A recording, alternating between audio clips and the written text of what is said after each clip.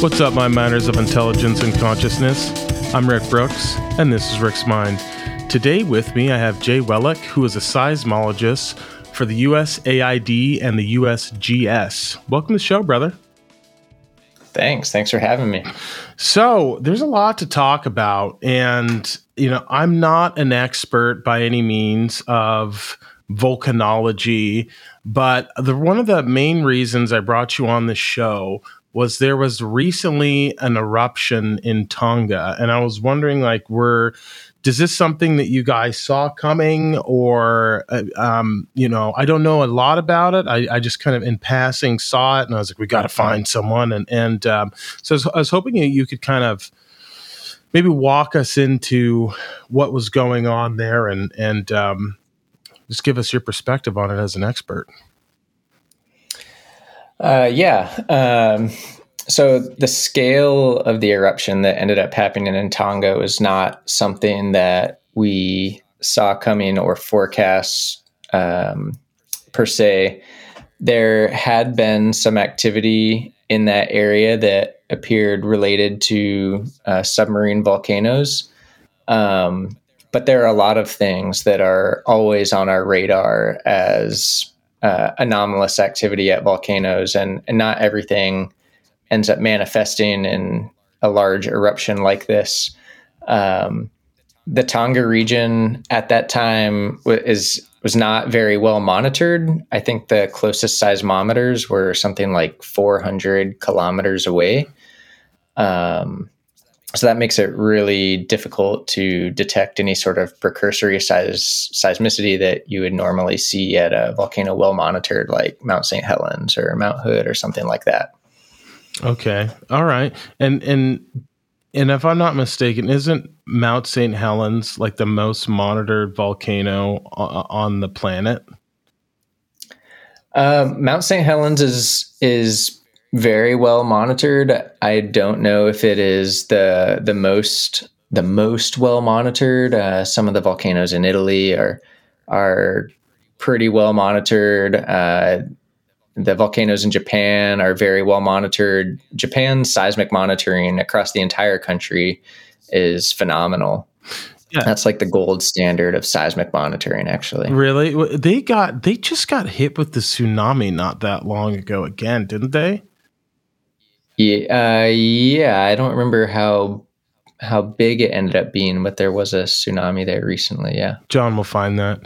And why, actually, that's a good question. Why do they always, other than it being an island chain, right? But why are they always getting hammered? Is there a lot of seismic activity that's going on? I'm very ignorant to this. Yeah.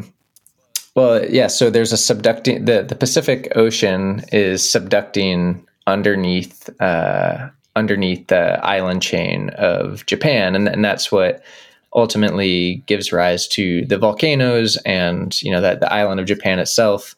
But all the slip on that subduction zone, all those earthquakes that happen underwater, under the ocean, that displaces a large amount of water. And that's what gives rise to, those tsunamis. Not a good place to live at all. They're always getting hammered by earthquakes, and so you're paying attention to. There's a lot of factors. I'm assuming. You know what? I think we're getting a little bit too. What? Oh, go ahead, John. So everything that I can find is on the 16th of March. There was a 7.4 magnitude earthquake off the coast of Fukushima, 60 kilometers down.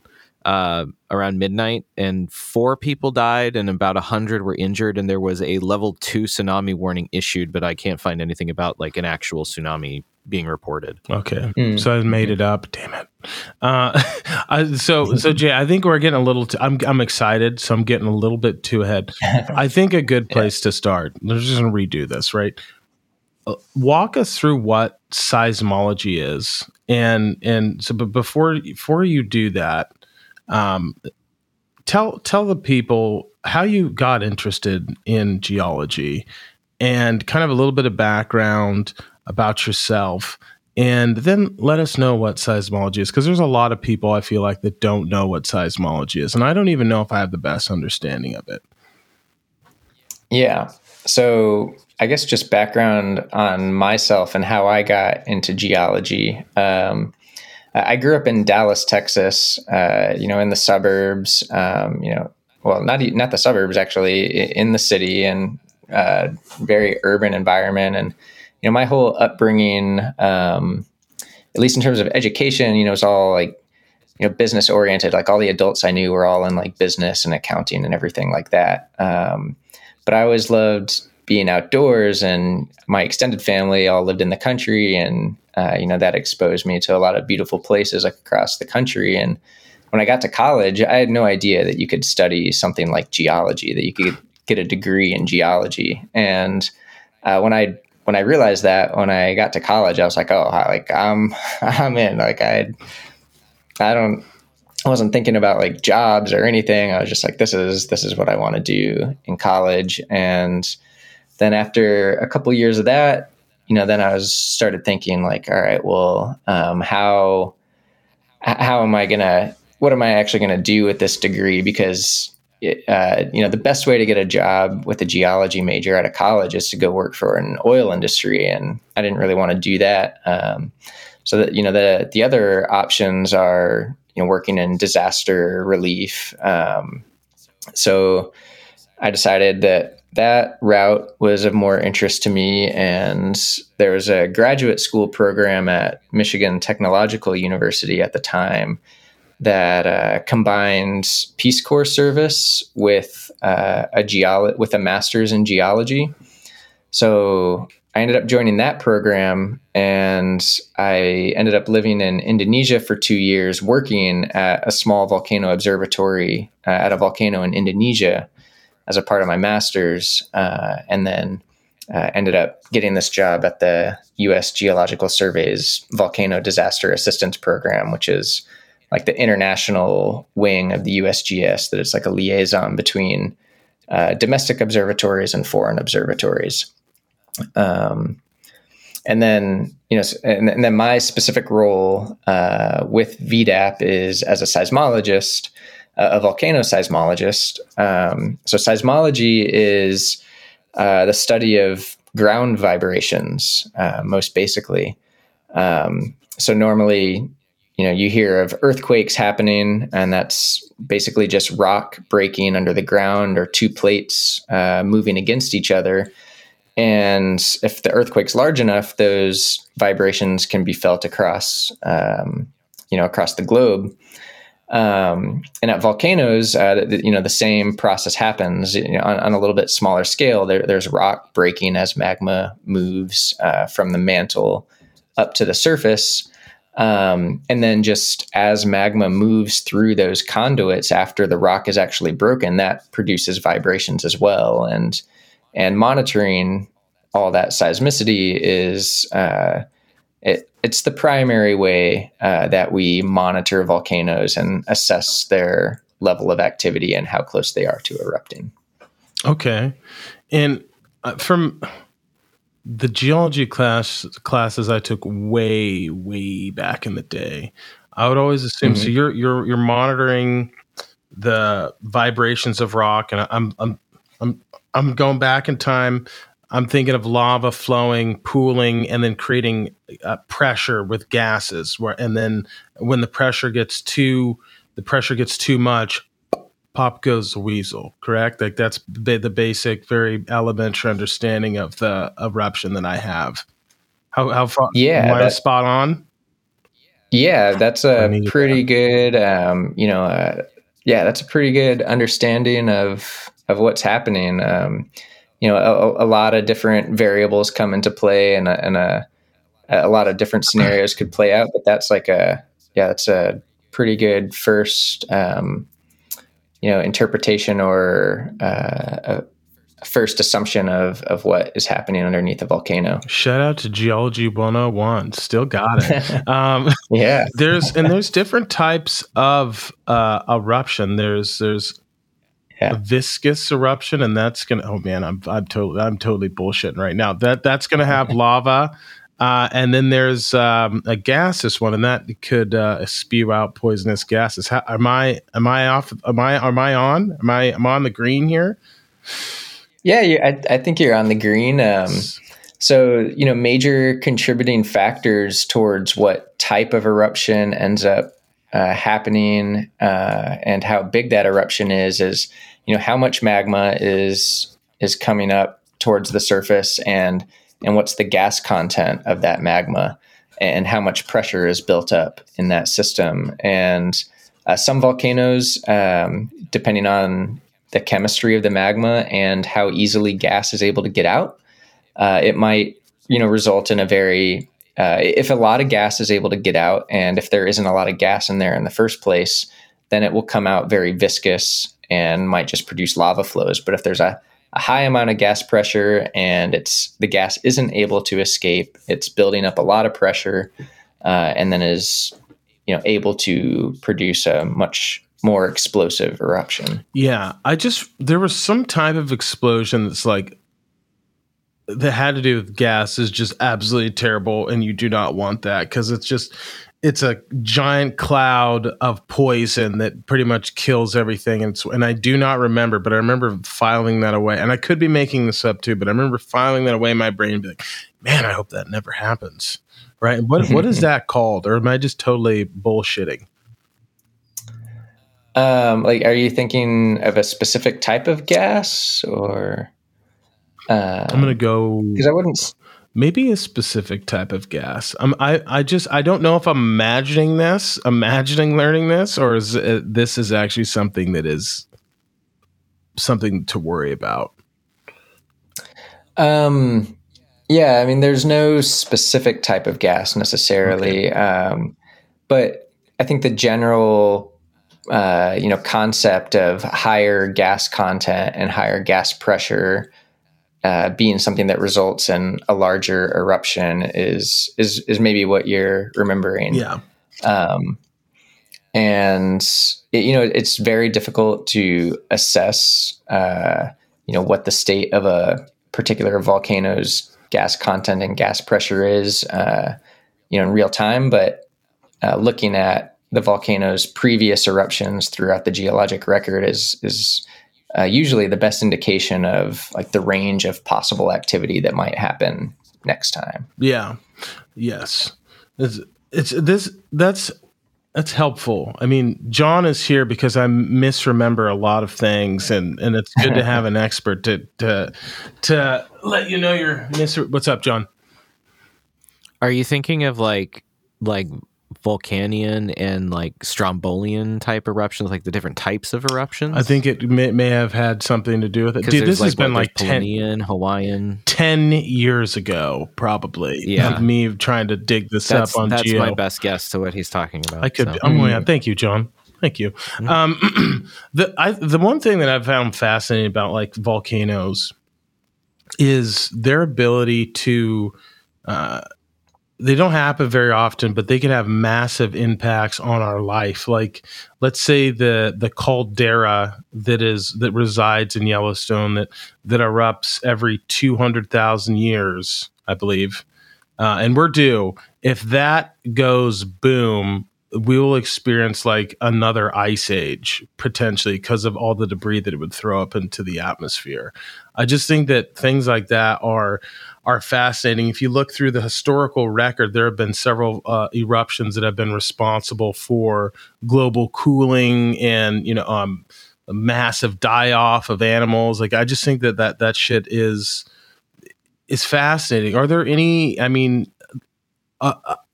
In the caldera, I think I read something not that long ago that there was a slight elevation in activity during the time of COVID.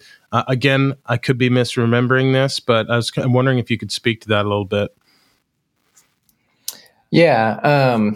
Well, I mean, first of all, no doubt, if Yellowstone or some similar volcano did produce, one of its infamous type of eruptions, it would shape humanity, definitely. But, I think the likelihood of that happening is very small, and we don't really like to talk about volcanoes being due necessarily.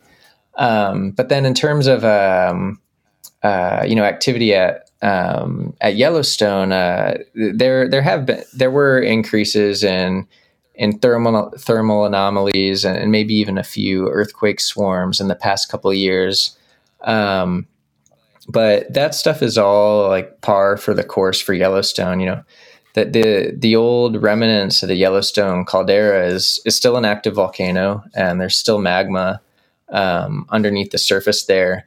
But this is a caldera that's like tens of kilometers in diameter, and there's a lot of water there, and that water is hot, and those fluids that move around, as they're boiling or getting pushed around by different pressures, that all produces like the same types of seismicity that, you might see if there's magma. But we know that, because it's like very shallow and close to the surface, that this isn't a sign necessarily of a large reactivation of the entire magmatic system. Okay, so that's not something that you guys are super worried about, is that caldera going boom? Like that's sort of like, do you guys have like a rating system for how probable or the likelihood of the different threats around the world, and if so, what would that be? Could you let us in on this secret? Yeah, actually, and it's not a secret. And I don't have the specific ratings or numbers in front of me, and they're not off the top of my head. But you and your listeners, you can check out the National Volcano Early Warning System, NVEWS. It's a piece of legislation that was recently passed by Congress and is just starting to get funding now. But the whole concept behind NVEWS is that the U.S. Geological Survey is making like a systematic, analysis of what is the probability that each particular volcano in the United States might erupt, how impactful would that eruption be, how much monitoring do we have now versus how much monitoring do we need. And all that stuff goes into this, threat score for the different volcanoes. And I don't actually know how Yellowstone ends up ranking in that threat score, but that would be something you guys could go look at. And that this whole concept of these like threat scores, that's something that the people at our office have talked about for a long time, and it's now finally starting to get formalized. But it's also the first step that we do with any of our foreign observatory partners. So like the team that I work on, we work with the observatory in Colombia and Indonesia and the Philippines and all these foreign countries. And we donate a lot of equipment to them and help work on projects. And before we ever start, the first thing we do, we call it a TAGA analysis, a threat assessment and gap analysis. So we ask the observatory to look at each volcano systematically, like what is the actual threat for these volcanoes and how much monitoring are we actually missing, so that we can, target our efforts better. Yeah. You want to make, and what are the types of equipment that you're using to monitor these, like the seismology, the ground vibration? What does it look like? Is it, for some reason I picture someone sticking a bunch of probes in the ground. I could be way off base, but yeah, what's that look like? The equipment that I wish I had one right here, I could show you. The equipment that we generally use, it's called a broadband seismometer, and it means it can reliably record ground vibrations anywhere between like 0.1 hertz up to like 50 hertz. And what it looks like, it's a metal cylinder that's maybe about like the size of your head. And they weigh maybe like 10 to 15, maybe 20 pounds. And they basically have 3 springs in them. One that is vertical, and then 2 that are horizontal, that are perpendicular to each other.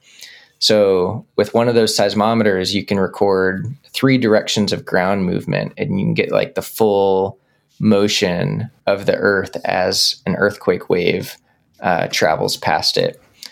So that's like the standard sort of instrument that's used for monitoring across the world for permanent installs. But sometimes for temporary installs, these seismometers are much smaller, and they just have these 3 metal stakes and you just go stick them in the ground, for a couple months, and then you come pick them up. All right. It's not the highest quality data, but for a temporary deployment, it's good enough. Yeah. And in what kind of cases would you go out and deploy those? Would it be like in the uplift in the Sisters region? Is that where you would go out and deploy the temporary ones? Be like, hey, the ground is raising, some weird shit's going on. Let's go ahead and is that a pretty good scenario? Yeah, that's one potential scenario. Like new activity. Mm-hmm. New activity would be a scenario where we would go install temporary stations. We're not doing that at Sisters right now. I don't know the reasons exactly. But another reason would be planning. So at Mount Rainier, for example, in the next 5 years, they're hoping to augment that seismic network around Mount Rainier with the specific purpose of detecting debris flows that seasonally come off of the glaciers and sweep down through the park.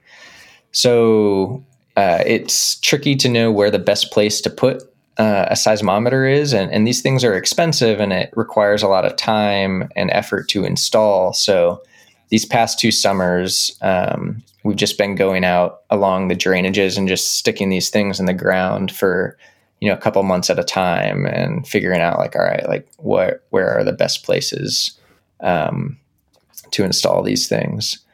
But another thing you can look up in terms of temporary deployment are these things that we call spider deployments that we build at our offices, and we don't use them that often because they're tricky to handle. But during the 2004 eruption at Mount St. Helens, these are seismometers that just like sit on this like tripod, and they actually just like sling these things out on a helicopter and like drop them down on the volcano. What? And those things are set up to actually transmit the data back via radio or satellite. And they're not meant to last a long time. That's definitely a scenario where it's like, this volcano is very remote, it's newly active, and we want more equipment. So there are a couple different strategies. I'm going to check this out. John just said, Oh, yeah. You just drop, it's got a weight on it too. You just drop that down, and that's interesting. No, it's not. I mean, you got to land it. Like, you can't just drop it from the air. Yeah. I was imagining that you're just throwing it out as like this thing's about to blow. We need to record the data. That's what I was imagining. Yeah. All right. Yeah. John, put all this stuff in the show notes. Good, sir. Yeah. Wow. So I find it's kind of weird to think, right? We're sitting on a planet that's moving like 2,200 miles an hour, around the sun. We're on this living spaceship, and underneath us, right, like we've got mycelium and a bunch of microorganisms within our soil, and then underneath that, you've got tectonic plates that are constantly moving and rubbing up against each other. And through there, you've got water, you've got lava moving, you've got all sorts of... It's just interesting to think that there's really nothing that is ever standing still on this planet. It's a very dynamic planet. It's a very and you have, Hawaii's still, the island chain of Hawaii continues to grow and expand. You have these giant lava flows that are barren, and then all of a sudden, like, there's little bits of like plants starting to grow on it and animals starting to colonize. Like, it's just, when you sit down and think about, it's kind of how amazing the natural world is. I don't know, talking about geology again, this is not a subject that I talk about. It's quite amazing and how violent it is, and how much it also is responsible for creating and changing different landscapes. It's it's like this gangster in the room that doesn't talk that much, and then all of a sudden, like, boom, he explodes. and yet at the same time, volcanoes are what produces our atmosphere. The minerals in volcanic eruptions are what makes ground fertile also. So that's right. Because we think of like culturally, it has this dual place.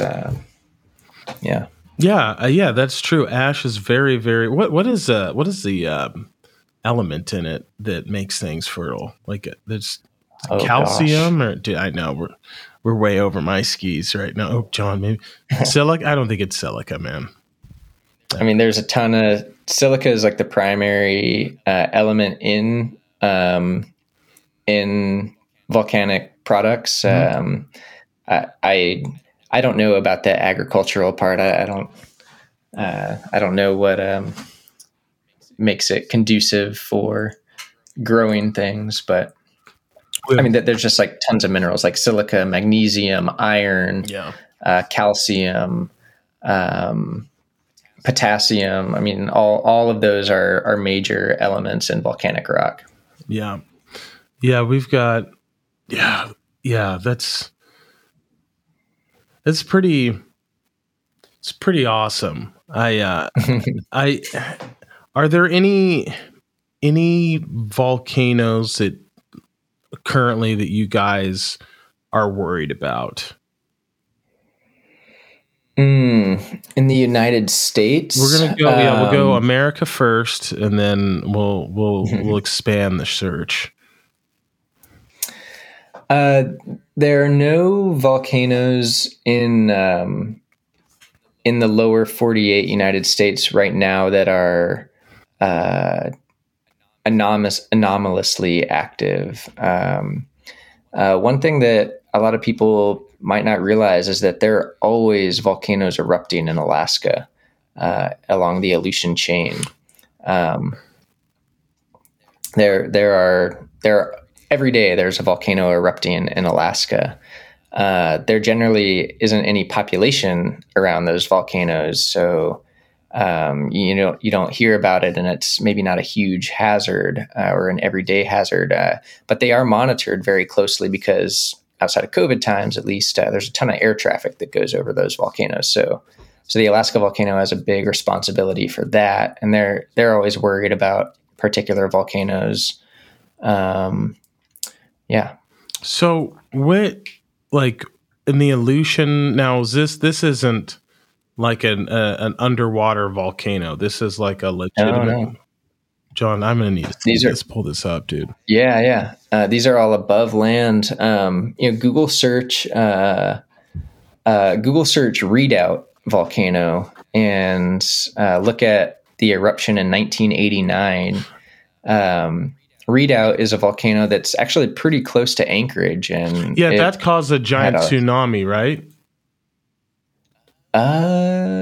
I don't know about that. I don't think so. There was a tsunami in the 70s in Anchorage. But that was not related to volcanoes. That might be what I'm thinking of. That is wild. Yeah. I'm looking. So there is an eruption every single day in the Aleutian. How many? There's not. I mean, a lot of these eruptions are small, but they're erupting. Like, if go ahead. If they were erupting in in the Cascades, it would be a big deal. They're big enough that it would be a big deal if they were in our backyard. Mm-hmm. Now, is this like is this like Hawaii style eruptions or like a notch above that? No, these are generally explosive eruptions, putting ash into the air. There's lava also. What? Extruding out. Yeah, like look at like the volcanoes that are active right now are Pavlov volcano.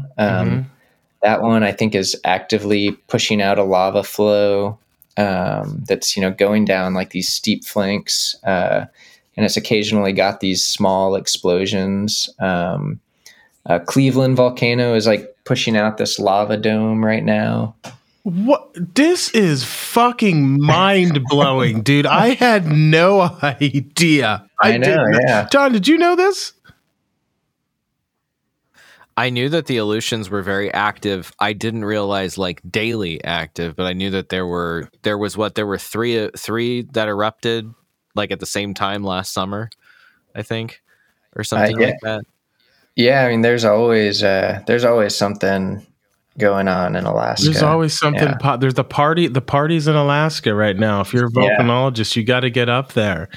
That's man. I didn't. So are we like we're watching? Because you always hear about Hawaii, but like the people in Alaska, why don't we get any love? Like our shit is dope. It's popping off. They're just doing little lava flows. Like that's boring. Are we? We're taping this and gathering a bunch of data and stuff. Obviously. Oh yeah. Okay. Good. Yeah. All right. It's all being recorded. Alaska. Well, so first of all, like all the observatories in the United States, there's one in Hawaii, there's one in Alaska, there's one here in the Cascades, there's one in California for Mount Mammoth, and Shasta and Lassen, and some other volcanic centers, and then there's the Yellowstone one, and all of these volcano observatories work together. So. People in Alaska are helping out in Hawaii. People in Hawaii are helping out in Alaska. Things like that. Can you switch locations? Like if you're like, all right, like I've done the Alaska thing, I want to check out Hawaii for a hot second, monitor this volcano. Can you do that? It doesn't happen often, just because people have their lives and they don't often fully switch observatories, but people have always, helped out and provided assistance. And actually in like the last 2 years, during the pandemic, because the whole world's kind of gotten their act together in terms of working remotely, there's been a lot more interaction. So like every 6 weeks, like I'll do a rotation, with the Alaska Volcano Observatory, as their duty seismologist, which just means I just check the data every morning and make sure that there isn't anything unexpected that's happened. Because there's like how many volcanoes do we monitor in Alaska? Like 40 or something, and that's a lot to like go through every day and just make sure like, all right, like nothing's erupting. Yeah. So is it just because of is there a plate up there that's butting up against another plate, and is that what's causing all of these eruptions, or what's going on up there? Why is it so happening?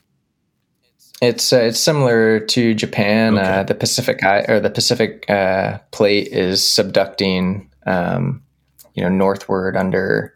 I'm not sure what the plate on the other side is called actually, but yeah, it's just another subduction zone. Subduction zones tend to produce volcanoes that are very explosive. So that's why, like in Japan, the Aleutians, here in the Cascades, over in Indonesia and the Philippines, like all those volcanoes tend to be a lot more explosive than something like Hawaii. Okay, what's up, John? So it's Alaska is on the North American plate, and it's subducting. The Pacific plate is subducting underneath the North American plate. There you go. Yeah. Thank you, John. Thank you, Google and John. All right. So the next most logical sketch place is going to be like Indonesia, correct? Because it's of the same. It's the same things going on. It's a subduction zone. Yeah, I mean, Indonesia and the Philippines, it's similar to the Aleutians. There's always volcanoes erupting there, and it makes it interesting, and that's why our team, VDAP, is such a useful team to have exist, because like the Aleutians in Alaska, it's this very remote island chain with a ton of volcanoes. And even though it's in the United States and way up in the Arctic, there's a lot of differences there between that and this like tropical island chain. But in a lot of ways, they're very similar, and like the challenges of monitoring volcanoes in those two places is very similar. And there's a lot of lessons to be learned between those two observatories, and that's where we try to help make those connections. Yeah, because I would imagine like getting people up into the Aleutians in the winter would be incredibly challenging. You're going to have equipment malfunctioning because of the cold and the snow and the wind. And then the same is going to be like, maybe the weather's not as challenging to get people in, but it's going to be hell on your equipment because you're in the fucking jungle and there's monsoon season and there's, the plants are going to choke it out, and it's just not going to be, or it'll be swept away by a flood. So that would be very, very challenging to kind of stay on top of. Mm-hmm. Yeah. Different environmental factors, but the same challenge that all this equipment has to be engineered and installed to last a long time. Yeah. Because you don't want to have to like go back to all these places regularly. No, not at all. So the last big eruption that we had that kind of put the world on notice was was it in Iceland that it was a massive ash cloud that grounded flights for several days? Was it in Greenland or Iceland, or I think it was, I'm going to say Iceland. Iceland. Are you talking about the one back in like 2000? Was that 2010 or sometime between 2006 and 2010? Like that long ago? Yeah. That one. Yeah. In Iceland. I won't even try to pronounce the name of that volcano. John, go ahead. Yeah, I know how to pronounce this because I asked the geology professor from the class that I was telling you about. It's if I remember correctly, it's Eyjafjallajökull. Eyjafjallajökull. Something along those lines. Eyjafjallajökull. I just call it Aya. Yeah, that's probably. Eyjafjallajökull, when that one erupted. What's that? How much data did we glean from that? Was that pretty informative, or did that just kind of confirm what we already knew? That volcano was well monitored, and the Icelandic Met Office was on top of it, and they always do a great job. I don't remember specifically if there were key lessons learned about forecasting eruptions from that scenario, mostly just because so much of the emphasis on that eruption was just like risk management and like aviation hazard assessment. And that's where the discussion from that eruption ends up going so often.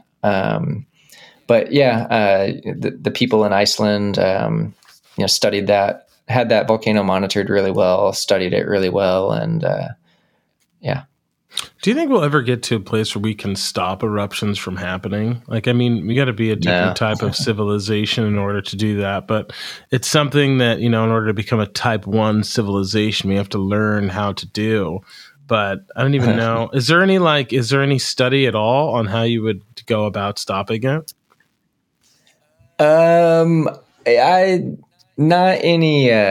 Not any studies that really hold merit. Occasionally you will hear about someone's idea. But the reality is that it's not really a possibility. So we just have to learn how to monitor them and forecast them better, and make public policy that is appropriate in terms of land use around those places. And it's a lot easier said than done, of course. But. Yeah. How accurate is our forecasting for when things erupt? Is it like, how close are we? Could you're not obviously going to be able to give an exact day and time, but how, I mean, what's the window of like when you'd be able to determine when something is going to erupt? Mm-hmm. Yeah, it's a great question, and it's one that is like a active focus of research right now. It's like one of the things that we're most interested in at the moment, and have been for the last like 5-10 years. Like determining exactly how good are we at forecasting eruptions, and what do we need to do to be better. We wrote a paper about our success forecasting eruptions in Alaska a couple years ago. And basically the result was that for volcanoes that are well monitored, and we define that like by meaning a specific number of stations that produce explosive eruptions, we're pretty good at forecasting them. I don't remember the percentage, but it's like 80% or higher. For volcanoes that aren't well monitored, can't really forecast them because you're not monitoring them. And then for volcanoes that produce really small eruptions, we basically can't forecast those either. They're just the monitoring equipment just isn't good enough to detect subtler signals for smaller eruptions. So in Alaska, for larger eruptions at well-monitored volcanoes, we do pretty well. So like, it's still challenging. When you say well, do you mean like you can predict the day that it's gonna pop? No. Yeah, just that it will erupt. Okay. All right. Yeah. All right. Yeah. It is. I think I don't remember if we used a specific time window in that paper. For that study, we were just assessing, did we raise the like alert color code before it erupted? But now, like in real time, generally, like we're making a forecast for like the next 30 days or the next 2 weeks. Like we'll say like, we think there's a 70% chance this volcano will erupt in the next 2 weeks. Okay. Yeah, that's usually like the time frame that we feel comfortable making a statement on. All right. Are you guys using artificial intelligence to like parse through the data? Are there algorithms that are looking for different inconsistencies and stuff? Yeah, that's also another active area of research. It is not operational, meaning that it's not like a standard tool yet that we use in the observatories, but there are researchers, some at USGS observatories, some at universities and in other places around the world that are attempting to use machine learning algorithms to parse through seismic data, for example, and make assessments. But that's surprising because like there's definitely enough data that's been accumulated. It would need, I would imagine there's a shit ton of data that's just sitting there. And if you have a, machine learning algorithm that would be able to parse through it, it would be able to break that down and understand it. And we'd probably learn a lot more from all the data that we would collect it, and we would all get better. The USGS would be better for it, I would assume. So it's surprising that hasn't been implemented as of yet. I don't know how to write any of this shit, so look at me. Oh, it should have been done, but it's just, but I mean, Go ahead. So there are a couple challenges. One, the primary challenge is that the volcano sciences are actually considered data poor. Yeah. So, and the reason for that, or why it's described that way, is not because we don't have a lot of data. I mean, we're recording a ton of data at all of these volcanoes, but these networks have only come online recently. We've only been doing that recently, relatively speaking, last like 20, 30 years, depending on, which volcano you're talking about. In Hawaii, it goes back really far, but there's a ton of, for the number of eruptions that have happened, very few of them, like in the geologic record, for example, very few of them have been recorded. So, for example, like back in 2017, our team went to Indonesia to respond to an eruption at Agung, this volcano on Bali. And it had produced this devastating eruption back in 1967. Mm-hmm. And there were a series of earthquakes that happened before that eruption, but they weren't recorded geophysically. We just know that they happened because people felt them. So when the modern seismic network started recording earthquakes there in 2017, it was very alarming to people. But there's just no way you can. There's no way you can really throw that into a machine learning algorithm when one set of data is what people recorded, and timing and size and location. That stuff is imprecise compared to what we have now. It is, we have the time, we have the location, things like that. So yeah, it's actually like, if you want to combine like the seismology with the number of eruptions, it ends up actually being like pretty data poor. I know, because I'm trying to think, you can't just throw away that data that you collected when you were there and interviewing people and stuff. Like, that's all still very valid and relevant. But definitely. Yeah, you have to have that. But at the same time, so are they trying to create these algorithms and AI around integrating both data sets? Is that what they're trying to figure out right now? The interviews or the collection of stories and whatnot, or, and as well as the data that you were able to collect with your seismology equipment? No. So actually, like the AI stuff that's going on in volcanology right now is actually kind of completely different.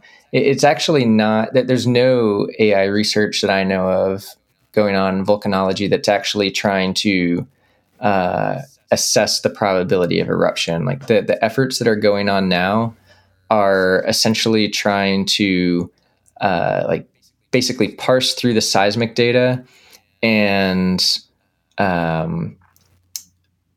analyze it the same way that a human would now. So right now, if a volcano is active, it would be my job to look at that and say, okay, like these are the types of earthquakes that are occurring. This is how big they are. This is what they basically like what kind of earthquakes are happening in what order. And it's a very time consuming, laborious process, or it can be. Mm-hmm. So the main AI efforts that are happening right now are more like signal processing, how can we apply machine learning to just do that automatically, so that now we have that information that we then can make assessments based off of. Yes, making it more efficient and able to pivot and make this. Okay, yeah, that makes sense. Yeah. That makes sense. I'm glad that that's being researched. It's good. We all forget about the natural world. We're always so scared of who's invading who and what virus is going on and this and that. When really this is. I mean, it's kind of there's nothing we could do if there's a major eruption other than to just flee. But another area that always another thing that always trips me out is if we don't really try and detect we don't watch our skies at all. And if a giant asteroid were to come on a collision course with Earth, I don't really know if there's anything that we could do about it. Like, we haven't spent any money on like trying to pay attention to that. Yeah, I don't know anything about that. Wasn't there just some experiment conducted to try to deflect an asteroid? Oh, dude, I hope so. John, pull that up. I hope so. I don't remember what the details were. Like, I don't remember if it was an asteroid that was even earthbound. I mean, if it was obviously going to be fairly small. Oh, he looks like he found something. Yeah, so it hasn't happened yet. In September, they're doing it's 2 spacecraft, the DART impactor and the Lucia Cube, that it's going to deliberately crash into the minor planet moon Dimorphos of the double asteroid Deimos to assess the future potential of a spacecraft impact to deflect. So I think they're getting ready to do it in like 6 months. Okay. Wait, what? This isn't even in our... This isn't... What? I'm confused. It's a like a dual asteroid like that, like rotates around itself in the asteroid belt. So it's like technically a minor planet.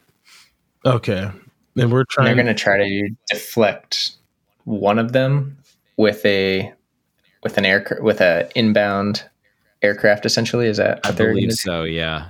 Yeah.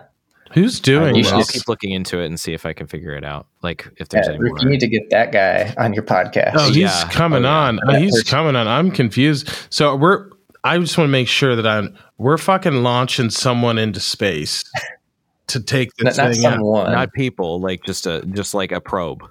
Oh, man, I was hoping it was going to be a person. Like, that you think you're going to send Bruce Willis just on a suicide mission? Come on. Give me Bruce and Ben. Yeah. Or Will Smith. No. Anyways, we got to, pull that up. Put that in the little notes. We'll do some outreach. But,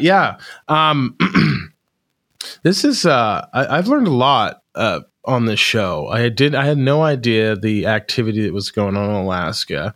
I think it's awesome and a little terrifying all at the same time.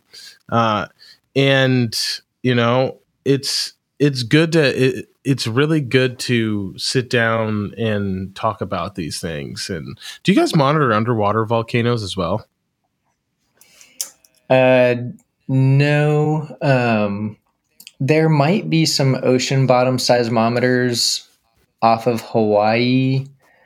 There was Bogoslav volcano in Alaska. There is kind of an island around it, but most of the eruption happened underwater. So that's another example. But monitoring underwater volcanoes is a huge challenge. And unfortunately, we don't have that problem in the United States, really. But yeah, our partners in Indonesia, actually, they're like trying to get a much better grasp of that right now. So hopefully they'll be leading the way on that sort of thing. That's pretty cool. Well, listen, I really appreciate you coming on the podcast. Do you have anything you want to plug? Now is the time, Jay. Oh man, anything I want to plug?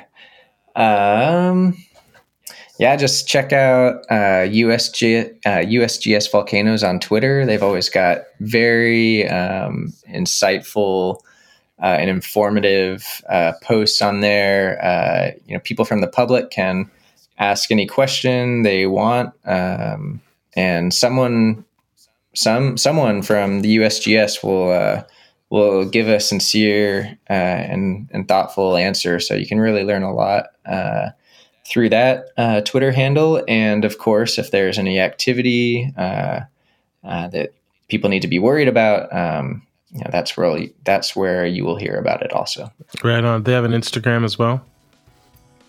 I don't know if they have an Instagram. They might. They probably do. All right. Well, They probably do. Well, thanks so much for doing this. You're now a friend of the show. So anytime a volcano erupts, we're bringing you back on. You're going to have to soothe the people, soothe our fears, and we'll talk to you next time. Thanks for listening, guys. All right. Yeah. Thank you so much. Yeah.